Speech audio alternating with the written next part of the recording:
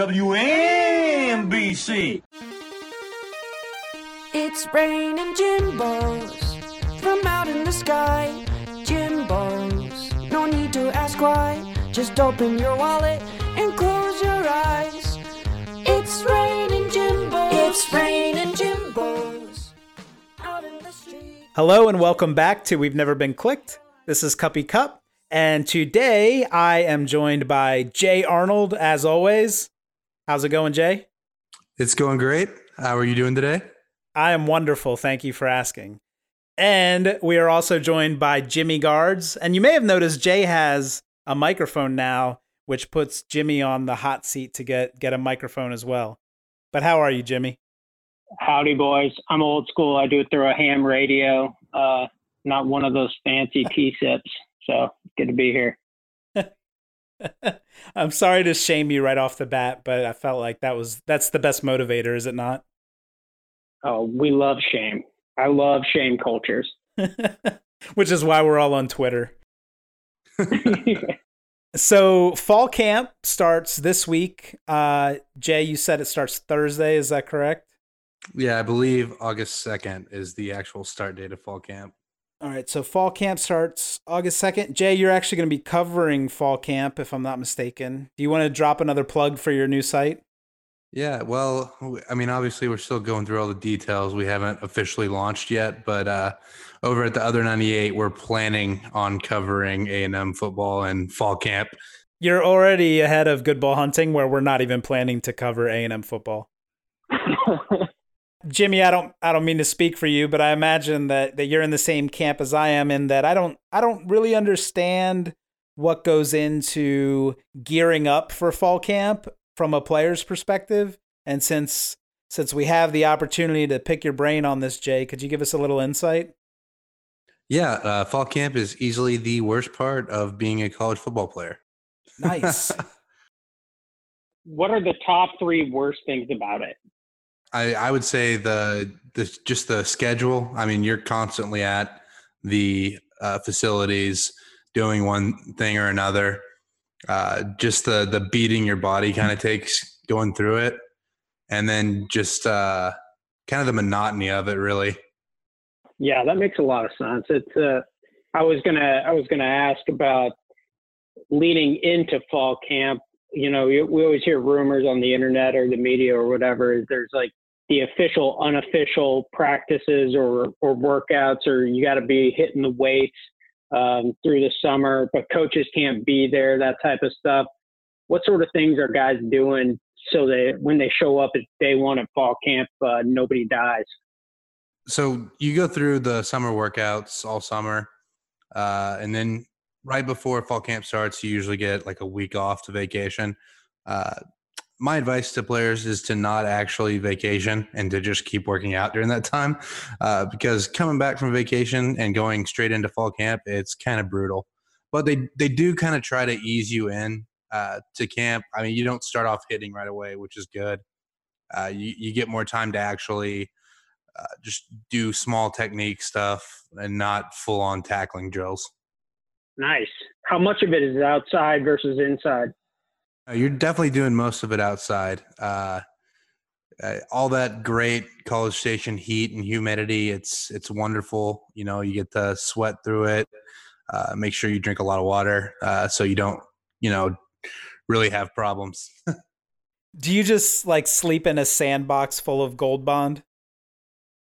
No, actually you go sleep in an ice tub because that's the only way you'll get numb enough to sleep. You're in so much pain the whole time. During and after all this, you get to log on to your social media account for some release, and you're just being berated by fans. Yeah, people getting mad at you for either coming in underweight or overweight, or sometimes both at the same time because they don't really know what you're supposed to weigh. So Jay, is with Sumlin, the team, if I'm not mistaken, during fall camp, or at least a couple weeks of it, the team stayed on campus, correct? No, you don't actually have to stay on campus, but it will be sometimes that people just kind of like crash at the facilities because it's literally too much effort to get in the car and drive home. I think the analogy for me would be it's like how I feel if I have to clean out my garage.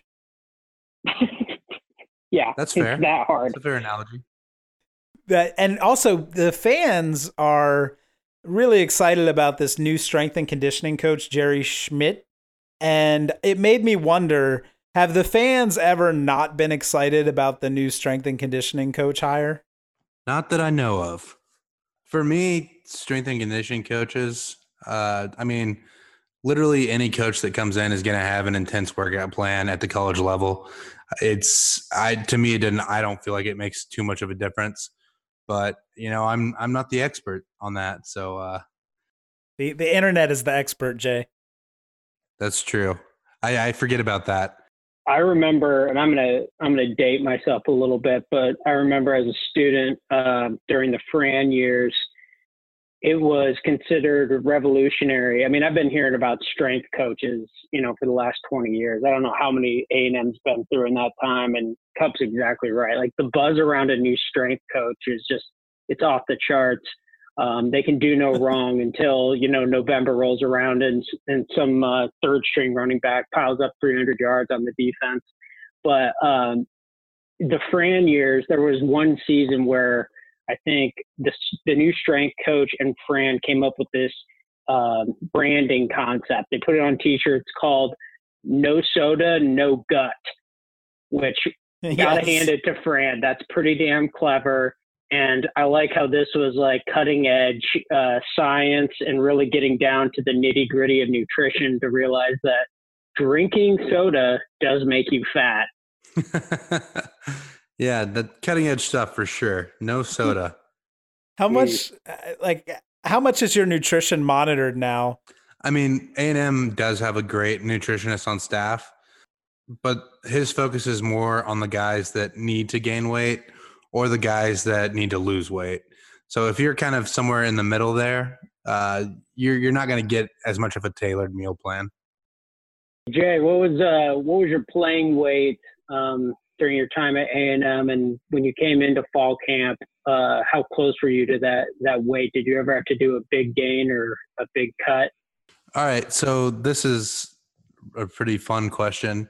My freshman year coming into camp, I spent most of the summer trying to gain weight because they were switching me in between tackle and defensive end. So I came into camp about 275. But since I was playing defensive end more at the end of the year, I dropped down all the way to 255. Then for my sophomore year, I was pretty much only going to play defensive tackle. So I got up to 285. And like midway through the season, I got as high as 300. And during that time, I was definitely trying to put on weight. So when you're trying to put on weight, what's a normal like breakfast, lunch, dinner when you're trying to gain weight, when you're that big and you're having to work out and it's hotter than shit? The big thing for me that helped me gain a lot of weight was just carb loading for every meal. Basically just getting a lot of protein, but then also making like sandwiches in between meals, just so I could get that bread and get those carbs in and really pump the weight up. Because at that point, I didn't need to be. I mean, we're college football players. We don't need to be chiseled on the D line, and so I just tried to get on as much weight as I could in order to really be able to stand up against the schedule and the big offensive lines that we were playing against. Nice. That's what I do on a day-to-day basis, pretty much. Just snack on sandwiches. The real problem I've had is that now that I'm out of college, no longer trying to eat like I'm playing defensive line. That's well, maybe when you go up to fall camp, they'll let you run some drills. Yeah, I'm hoping the coaches will let me just go out there and I can just go ahead and do 100 decline abs for old time's sake. Awesome. Well, I'm really hoping that we can. I don't know if it's stealing, but getting your insights from fall camp without actually sending someone from Good Bull Hunting. Yeah, I think we might be able to work out a little plug and play system there. And just so that we have everything on the table. We are not welcome at fall camp. I didn't mean to imply that we could go if we wanted to. Oh no, we're not welcome at all. I don't see why they wouldn't want y'all there. I can tell you exactly what the company line on fall camp's going to be, because the traditional media is all going to say the same thing. Team's looking fast. The young guys are really stepping up. It's a whole new tone with Jimbo Fisher, new commitment to defense, a new level of intensity. Oh, they're going to love the no music in practice. They're going to harp on that, about how great that is. So, it's going to be pretty predictable. No one ever is like, God, these guys look like shit. They're out of shape. No one wants to be here. we would be writing articles about what the coaches wore every day rather than anything happening on the field. Sloppy. I'm not going to lie and say I'm looking forward to fall camp, but it does mean that we're closer to the season, so that's nice. Amen. Yeah, absolutely. I'm ready to get some actual football played again. And speaking of not playing football, we've been covering Johnny Manziel at a consistent clip. I think just because putting his name in the podcast title yields like 50% more listens. But there was some controversy around Johnny's debut with Mike Sherman's Montreal Alouettes because he did not enter the game in a blowout loss. So it was kind of like old times with Mike Sherman where the fans were really getting on his case. Did you watch the game? I know a lot of Aggie fans were upset that they watched and didn't get to see Johnny. Look, I chose not to watch it because I don't want to have any bad memories added. I got to play with Johnny, and that was an incredible thing to watch, and I'm going to be satisfied with that and not watch unless he gets on a team that has a fully functioning offense. That's a totally fair comment. I just saw photos from the game. I was unable to watch.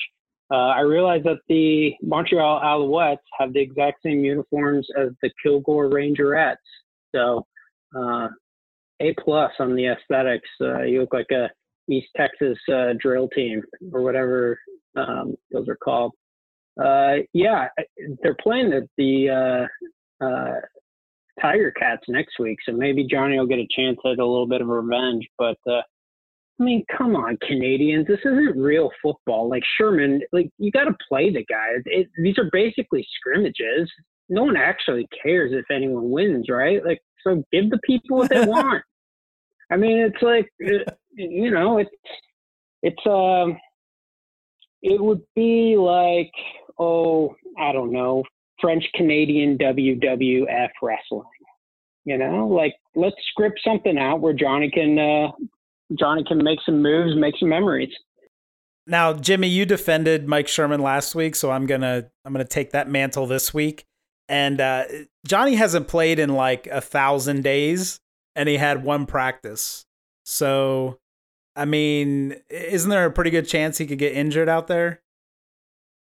Look, I'm guessing they don't have playbooks. They just draw it up in the sand. Johnny can outrun all these guys.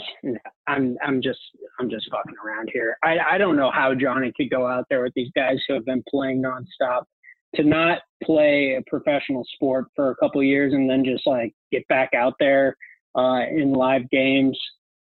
It's a tall order. If anybody can do it, it's Johnny though. Yeah, I agree. I mean, just his style of play, everything that he's able to do. He's such a great improviser. It makes you think that even without fully knowing the playbook, he would be able to get out there and make things happen. And there was to the extent you can have one for the CFL, there was a mini Twitter roast on Mike Sherman for not playing Manziel. And Sportsnet compiled these, as sports sites love to do, compiled these tweets. So I'm just going to read a couple of them.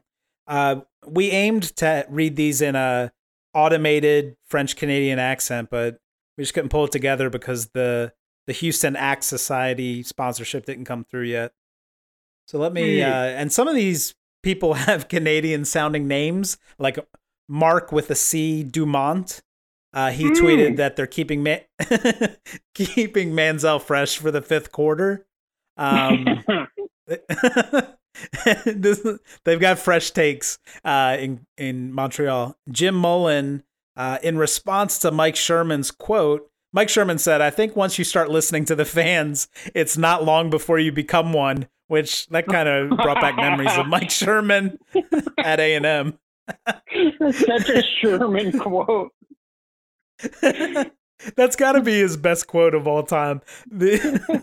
In response to that, Jim Mullen said, "Disinformation served up to the customer, then contempt for them when you don't live up to your word. A brilliant way to engage the paying customer." That's such a Canadian response to being called out. Yeah. It's kind of like a polite call out, though. Usually, NFL fans just tell you to fuck off. Yeah, I mean. Yeah, exactly. Canadians seem to have a more highbrow approach to criticizing coaches. Yeah, that was a fire take by Canadian standards. Like that was from the top rope. That guy definitely apologized for tweeting that later. Sorry. The other funny thing about this article, which is from a Canadian sports site, is that it's all like tweets from Canadian people and Aggies. You can see some of their screen names are Fort Worth Aggie 7 says after Edmonton scored on a QB sneak, he said, "How about you sneak Manziel into the game?" Then it was they call the Alouettes the Owls, by the way. So if you want to fit in with the Montreal fans, you call them the Owls. It's a great Paul Simon reference. You can call them Owls. That's right. Damn. Dig them out. I always miss the good jokes. That's why we keep you around here, Jay. Thank you. I'll be here every night. That reminded me. Last week you talked about the French Canadian nursery rhyme, or maybe it's just a French nursery rhyme. I don't know. The Alouette one. You know what I'm talking about? Yeah. Yes. Yeah. I looked that up, and I actually know the song. I just never. I didn't put it together. Maybe because I say Alouette and the song's Alouette. And but I looked at the English translation of the lyrics, and it is very disturbing. Yeah, it's a bit awkward there. I'm going to pluck your head. Yeah, it's sounds great. It's like I'm gonna pluck your eyes out, gonna pluck your neck, gonna pluck your legs. Very controversial. Although I have a toddler, and I realize that at least 50% of nursery rhymes are incredibly disturbing and full of death. Yeah, like what is it? Ring Around the Rosie is like a reference to the Black Plague. Oh yeah, the Wiggles updated that though. Now instead of ashes, it's a tissue. Oh. Okay, so now we just cry for the dead instead of burning them. Fair enough. Yeah, that's right. Anyway, so when Johnny actually plays, we will talk as though we watched it based on tweets that we read. So you can look forward to that in coming weeks. That's what we refer to in the business as secondhand coverage. Sorry, that was my French Canadian laugh.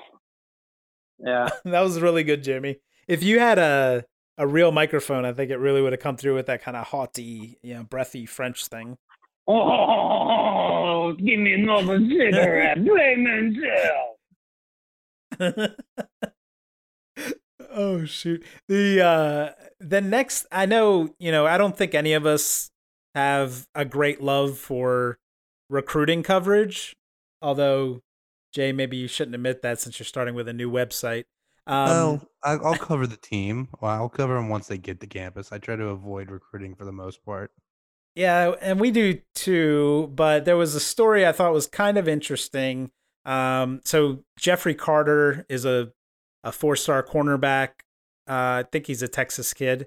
He was supposed to go to Oklahoma on Saturday, and he tweeted that his dad had a nail in his tire, and they had a complete flat, so he couldn't make it to Norman.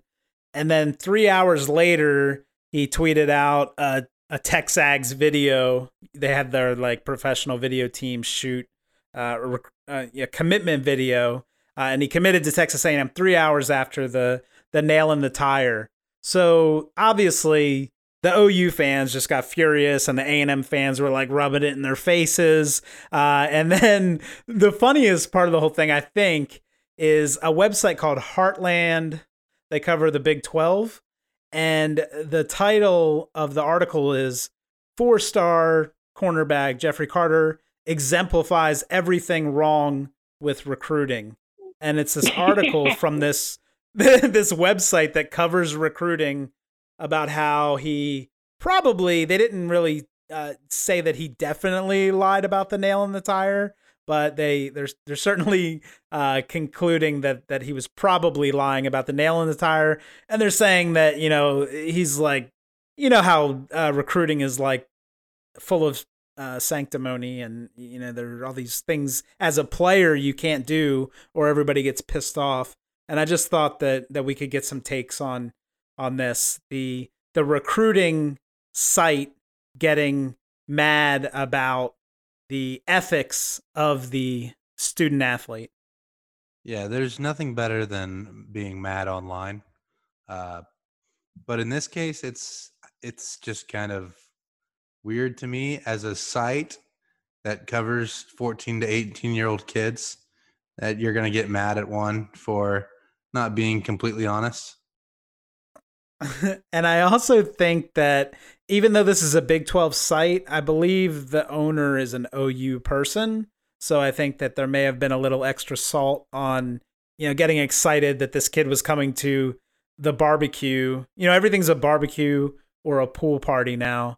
And there were all these jokes about, Jimbo Fisher spreading nails across I-35 and silly things like that. But this guy was legitimately pissed off that this kid may have lied.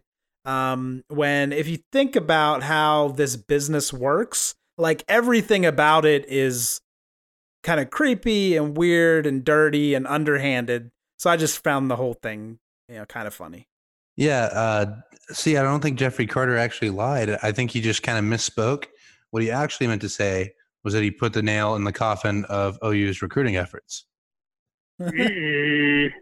That's where the nail came in. A little bit Very of a stretch, nice. but I'm gonna stick with it. Yeah.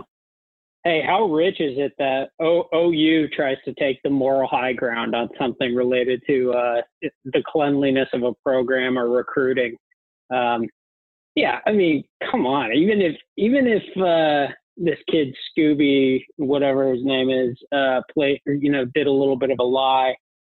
I mean, are we to think that coaches never lie, that recruiting coordinators never lie, that these websites that handle these kids never lie? I mean, it's all just a bunch of like grubby, disgusting, playing with kids who aren't going to be punching a paycheck, cat and mouse. And so, yeah, it's always hilarious when someone takes the moral high ground in recruiting, like there's some sort of code of ethics to any of this, when in reality it's all just like, it's the sleaziest game that no one really ever wants to expose, because if they did, then they would have to probably expose the stuff of the school they love the most as well.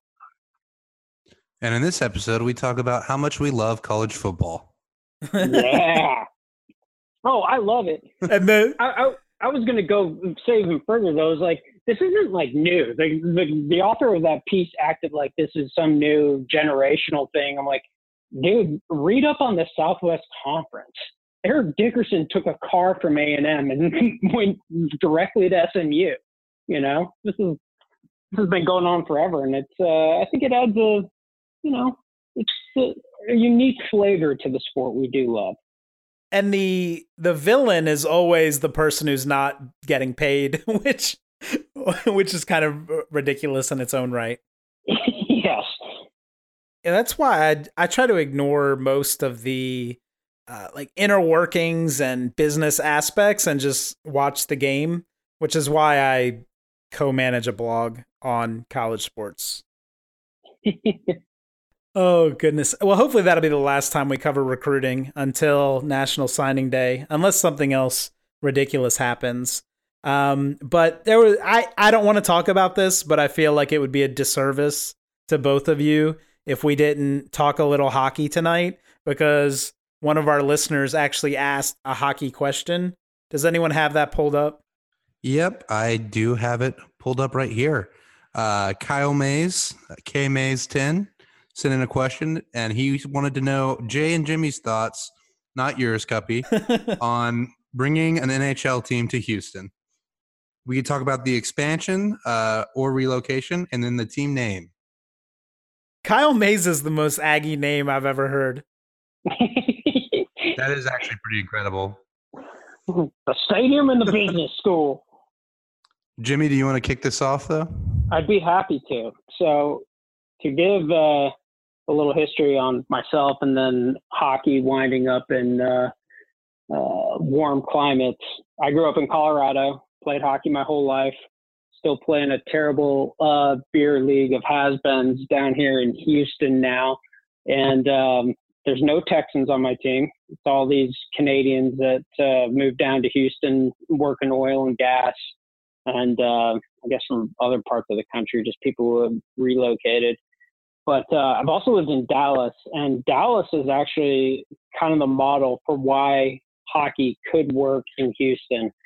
This all started actually when Wayne Gretzky was traded from the Edmonton Oilers to the Los Angeles Kings back in the early 90s. And we can basically thank Gretzky now that there's franchises in Phoenix, Dallas, Nashville, Florida, all throughout these regions where hockey hasn't been traditionally played, at least at the NHL level.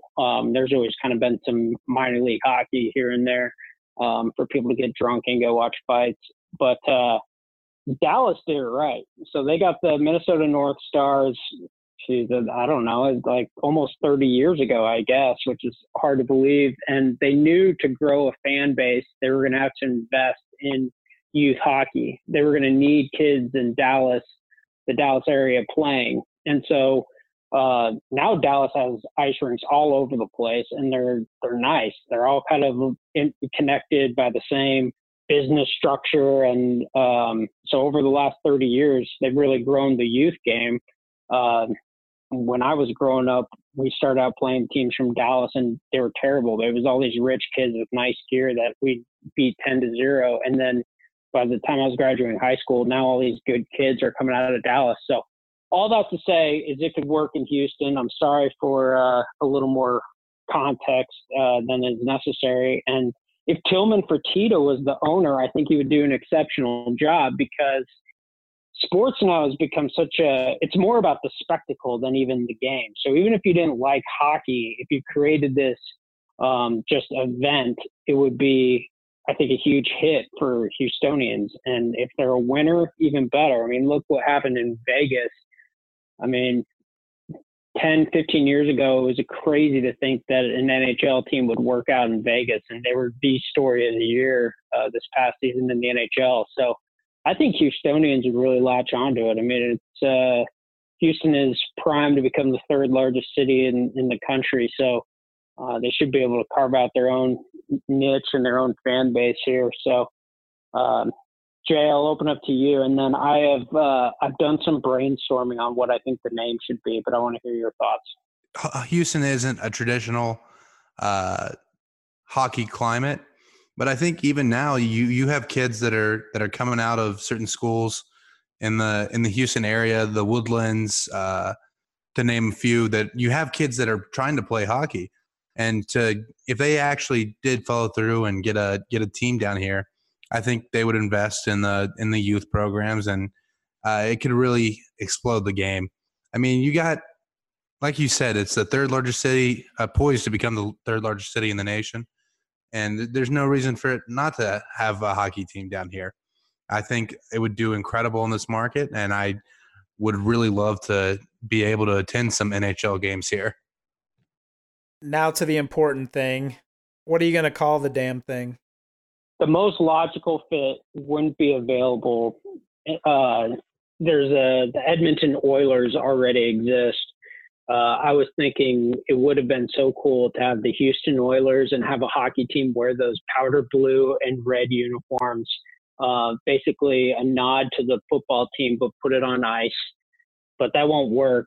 The other historical nod that would never happen now is I think the Houston Colt 45s would be awesome in hockey, but now everybody's afraid of talking about guns. I mean, the Washington Bullets had to change their name to the Washington Wizards, so don't think they'll be able to do that nod to awesome Houston history. So some of these are kind of serious or actual ideas, like the Houston Buffaloes, like nod to the Buffalo Soldiers, Buffalo Bayou, the Houston Aces, the Houston Drillers, the Houston Hustlers for Hustle City. And then maybe my two favorite that would be totally tongue-in-cheek and totally unique would be the Water Moccasins and the Mudbugs. Wow. You put some thought into that. See, I was just thinking that Houston should go with the name of their minor league team and just be the Houston Aeros. Stick with it, give it some continuity. I like that too. And there's some nice history with the Houston Aeros. Gordie Howe played for them. Ever heard of him? I think he's kind of a big deal. Some of our listeners may not know of the Gordie Howe hat trick, which is when a player has a goal, an assist, and a fight all in the same game.